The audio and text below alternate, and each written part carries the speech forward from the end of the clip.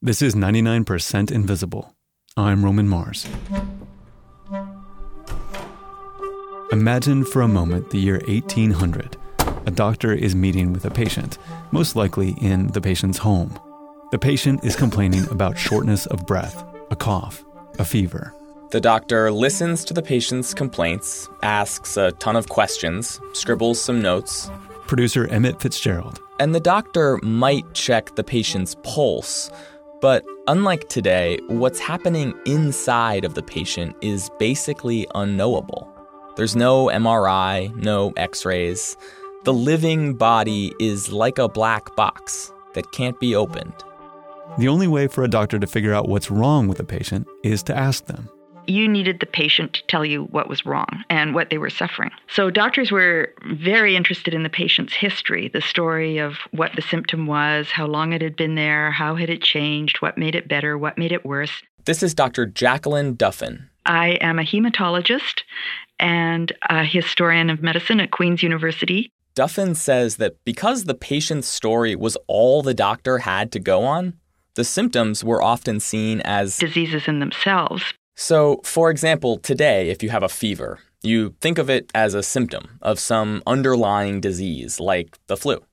But back at the turn of the 19th century, the fever itself was considered the disease. There were all different kinds of fevers, and fever itself was a broad category of diagnosis. Because doctors had no way of connecting symptoms with what was actually going on inside the body.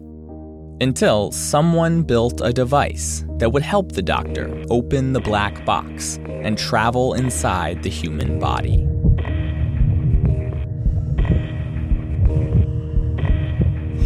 And suddenly the doctor could hear everything so much more clearly. The heart, the lungs, the breath. And everything changed. The inventor of the stethoscope was, unsurprisingly, a doctor. René Laennec was born in Brittany in 1781, and he went to medical school in Paris, where he learned to practice percussion, a technique in which the doctor taps their fingers against a patient's chest and listens to the sound to determine things like if fluid is building up in the patient's lungs. Laennec uses the technique for years, and in 1816, he's examining a patient and he percusses her torso. But she's a little bit plump, and because she's plump, he's not getting much sound back from percussing. He thought about putting his ear right against the patient's breast, but he decided that that would be inappropriate. So he took a notebook that he had with him, and he rolled it up into a little cylinder, and he put one end on the patient's chest and one end on his ear, and he tells us he was struck by how clearly he could hear her heart beating and her breath sounds. I was satisfied to hear the beating of the heart in a manner that was clearer and more distinct than I had ever heard it by direct application of the ear. He was so impressed by the quality of the sound that he set about trying to construct the perfect device for listening to the internal sounds of the body, all based on that same cylinder shape. People said that he became a cylindromaniac, a cylinder maniac, because he was convinced that the instrument mediating between the two bodies of the patient and the doctor improved what the doctor could hear. He used a lathe to carve cylinders out of wood. And at first he wanted to call his new device the cylinder, but eventually he settled on the stethoscope, which means to explore the chest. But Laennec's original stethoscope looks pretty different from the ones we're used to today. It's a long tube-like cylinder. It looks like a small handheld telescope. Laennec started using his new invention to listen to the heart sounds and the breathing sounds of all of the patients in his hospital. And he started to invent words to describe the sounds, because nobody had heard these sounds before. Laennec had invented a way to hear the inner workings of the human body, but that wasn't enough by itself. He wanted to connect the sounds he was hearing in his patients with what was actually happening anatomically inside their bodies. And how do you connect sounds to what's actually happening inside a body? You listen to people right before they die. He ran around the ward listening to all the patients, documenting their symptoms, listening to the sounds they made, and then connecting them to the discoveries he would make at their autopsy when they died. He thought that every abnormal sound he heard with his stethoscope should correspond to an anatomical finding during the autopsy. So that if you hear this sound, it equals that anatomical finding later. So that the stethoscope was a way of practicing the autopsy before the patient became a cadaver. I mean, we're all just future cadavers, right? But the stethoscope gave us a way of looking inside of a body before it was dead to see what was causing a particular medical problem. In a relatively short period of time, Laennec made some key discoveries using his stethoscope.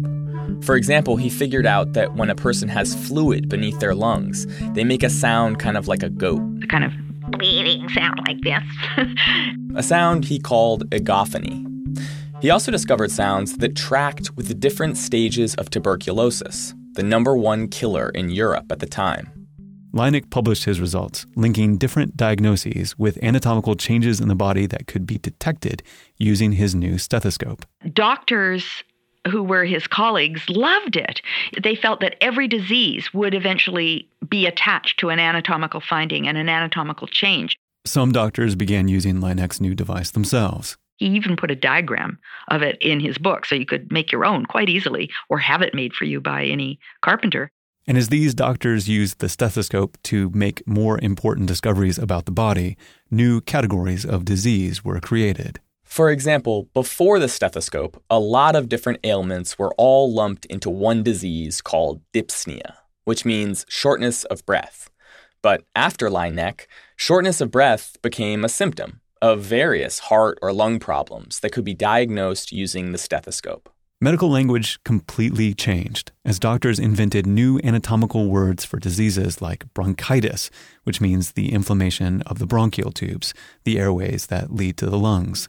Little by little, our entire understanding of disease shifted. It became more objective. Diseases went from being constellations of symptoms felt subjectively by the patient to anatomical or chemical alterations inside the body detected by the doctor. This shift in how people thought about disease changed the relationships between doctors and patients, with the doctors suddenly having a lot more power. So before the stethoscope, to be sick, you had to feel sick. After the stethoscope, to be sick, the doctor had to find something. It didn't matter what the patient thought, what was wrong with them. It mattered more what the doctor found. Laennec himself actually worried that many doctors were taking his ideas too far. He believed that listening to what patients had to say was still important to understanding disease. But the quest for objective information about disease was underway, and the stethoscope was just the beginning. Then we got X-rays, which do the same thing at the end of the 19th century, and now we have CT scanners and MRIs and PET scans, and all of these marvelous devices are basically trading upon the same paradigm that the stethoscope brought along, that we should be able somehow to image the pathological anatomical abnormalities inside the body to reach the diagnosis, whether the patient has any symptoms at all or not. These new technologies have led to so many important discoveries about the human body and disease. Today, we can spot tumors before they become life-threatening and diagnose problems like high blood pressure before it causes heart disease. But there are also patients today who struggle because they've got tons of symptoms, but the doctor can't find anything quote-unquote wrong with them. The paradigm shift brought on by the stethoscope has pushed doctors and patients further apart. The doctor is no longer visiting you in your bedroom, interviewing you about every tiny detail of your experience. And sometimes patients end up feeling like just a collection of data points, rather than a whole human being.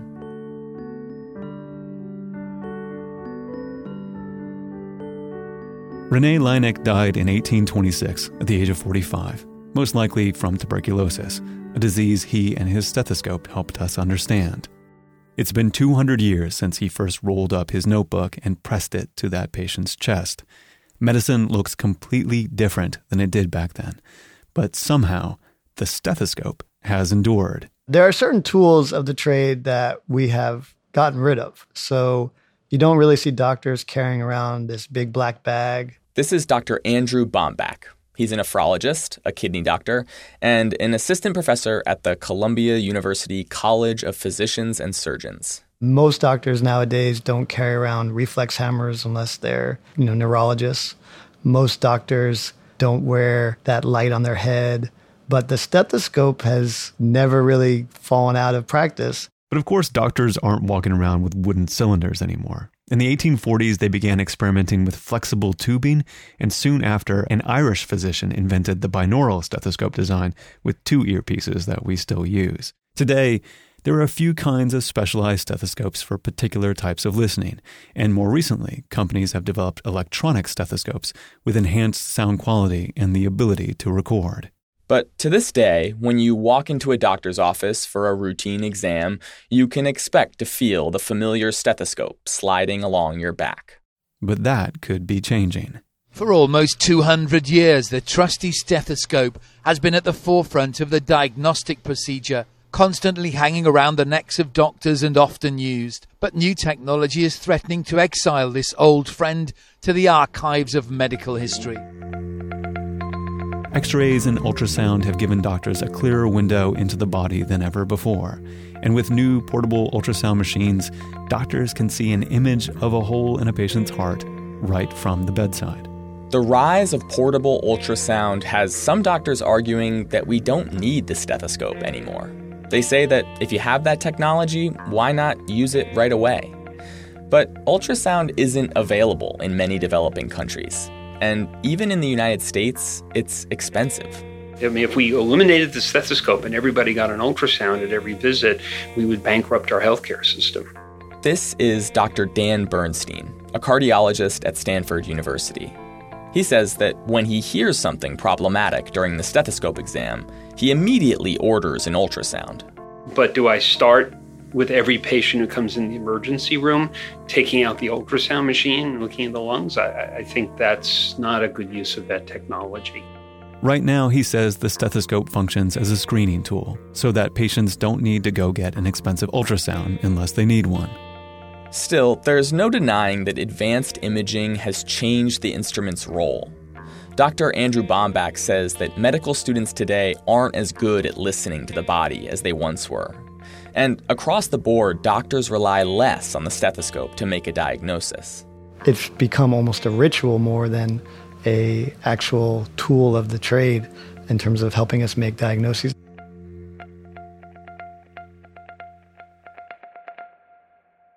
Recently, one of Dr. Bombach's most respected colleagues asked to borrow a stethoscope, and Bombach was embarrassed because the only one he had with him that day was this cheap plastic disposable thing. But he handed it over anyway. And he said, "Okay, thanks, that's perfect." And as he was walking away, he's like, patients just expect you to have this when you see them. He's like, "I'm not going to really need to use it." And I thought that was such a funny story because here's someone that I consider the consummate clinician. And he was acknowledging that the stethoscope was in many ways just sort of a prop. But it's an omnipresent prop. If you do a Google image search for doctor, right away you'll notice a couple of things about what a physician is supposed to look like. Most of the doctors pictured on the first page of results are white men in white coats. Some of them are peering inside of patients' ears. Others are writing something down on a clipboard. But all of them have stethoscopes. Well, what I find so intriguing about the Google Images searches for doctor is not only is every doctor wearing a stethoscope, but they are almost all wearing the stethoscope in the exact same way, which is like a shawl around the back of the neck, with the earpieces on one side and the bell on the other. Bombach says that this way of wearing a stethoscope draped over the shoulders is a relatively recent fashion trend. The first time I can remember ever seeing that was on the television show ER. And then on Scrubs, which is another very popular medical TV show. Doctors used to wear their stethoscopes dangling down the front of the shirt like a tie. And this was practical. If you needed to use your stethoscope in a hurry, you just popped it into your ears. It's almost like this new version of wearing it like a scarf or a shawl is almost a concession that it's more a fashion accessory than actually a tool that we're using. But even if the stethoscope exam has become something of a ritual, it doesn't mean that doctors are ready to give it up.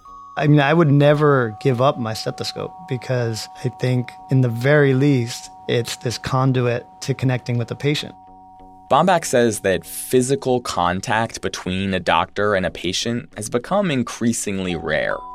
Doctors' visits are short, and physicians often spend half the time staring at a computer screen. The stethoscope provides an important opportunity for intimacy. The stethoscope is still a part of the exam that is still very much aligned with that idea of the laying on of hands that a healer can do. When we go to do the physical exam, we move away from our desk, we move away from the computer, and we stand right next to the patient, and it's a much more intimate conversation. And even with all these powerful tools for measuring what's going on inside a body, intimate conversations are still really important in medicine. Dr. Bomback says he thinks that the stethoscope has come to symbolize to the patient that the doctor is there to listen. And whether we're actually listening to their heart or their lungs is probably not that important, but what they really want to know is that we're listening to what they say. 200 years ago, René Laennec's invention ushered in a new medical era, one where the patient's own understanding of their disease gave way to more objective observation of the body. This turn put a certain amount of distance between doctors and patients.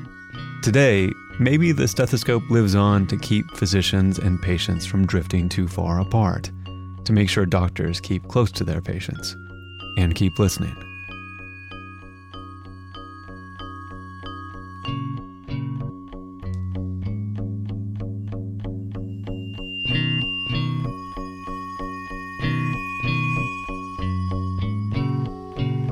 "99% Invisible" will be back in a heartbeat after these messages. Support for 99% Invisible comes from Sonos. My favorite piece of architecture is a home filled with music. When you have a Sonos system, each room has its own soundtrack. In my case, I have punk rock showers, Hamilton score for dinner. Sometimes it's Sufjan Stevens for dinner. Podcasts are really good with dishes, and it's all controlled by one easy app. Sonos makes my house 100 times better. For the first time ever, Sonos is offering the listeners of 99% Invisible 10% off one order of $2,500 or less for any product on Sonos.com. This offer is available for a limited time only and cannot be combined with other discounts or promotions. Use the promo code INVISIBLE10, that's INVISIBLE10 at Sonos.com to receive this exclusive offer. Support is provided by Squarespace. Every once in a while, I get this urge to start something new. There's this creative energy when you're starting a new project that cannot be beat. If you're at that stage and you're ready to take over the world, it's time to make your next move with a beautiful website made with Squarespace. They have very pleasing, award-winning templates for your website and online store that just work and look good. There's nothing to install, patch, or upgrade ever, so you can focus on the parts of the project you really want to focus on. But if you ever need any help, Squarespace provides kind, extremely non-judgmental 24/7 customer support. For a free trial and 10% off your first purchase, visit squarespace.com/invisible. 99% Invisible is about the thought that goes into things we don't think about, the unnoticed architecture and design that shape our world. Our sponsor, FreshBooks, is about the thought that goes into things small business owners dread thinking about, their day-to-day admin and paperwork. The good news is that FreshBooks has devoted 14 years to transforming those feelings of dread into delight. And it's working. By creating ridiculously easy-to-use cloud accounting software, FreshBooks has helped millions of people feel more organized, work smarter, and get paid faster. Being able to fire off an invoice in under 30 seconds, set up online payments in 2 clicks, and track expenses on the fly is just a sliver of what FreshBooks can do for you. Get ready to drastically simplify how you deal with paperwork and trade those feelings of dread for delight while you're at it. FreshBooks is now offering an unrestricted 30-day free trial for my listeners. All you have to do is go to freshbooks.com/99PI and enter 99PI in the How Did You Hear About Us section.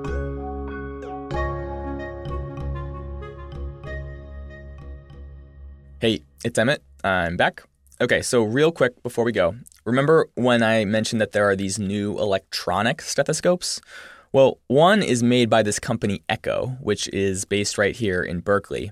And their stethoscope can record a patient's heartbeat, display the waveform, and they're even working on software that can help doctors identify irregularities.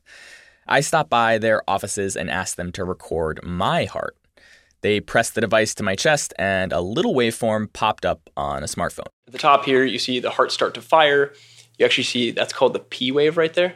That's Echo founder Connor Landgraf. And while he is not a doctor, he says my heart looks healthy. pretty normal looking waveform. Nothing really interesting looking there, unfortunately. Fortunately. Yeah, I guess fortunately for you. Yeah. So just to send us off, here's my unfortunate heartbeat.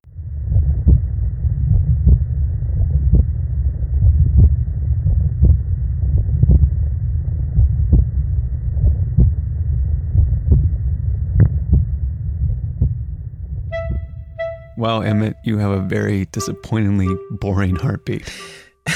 Sorry, boss.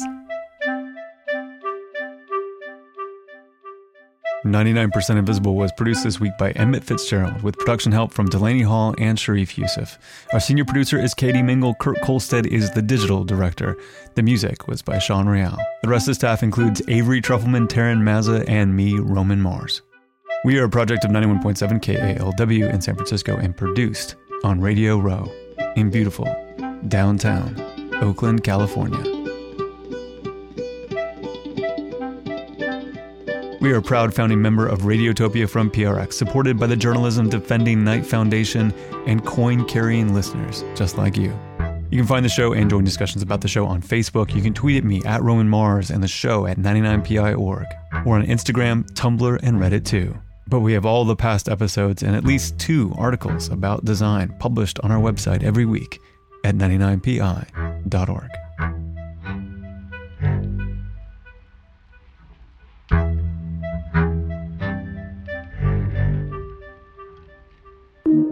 Radiotopia.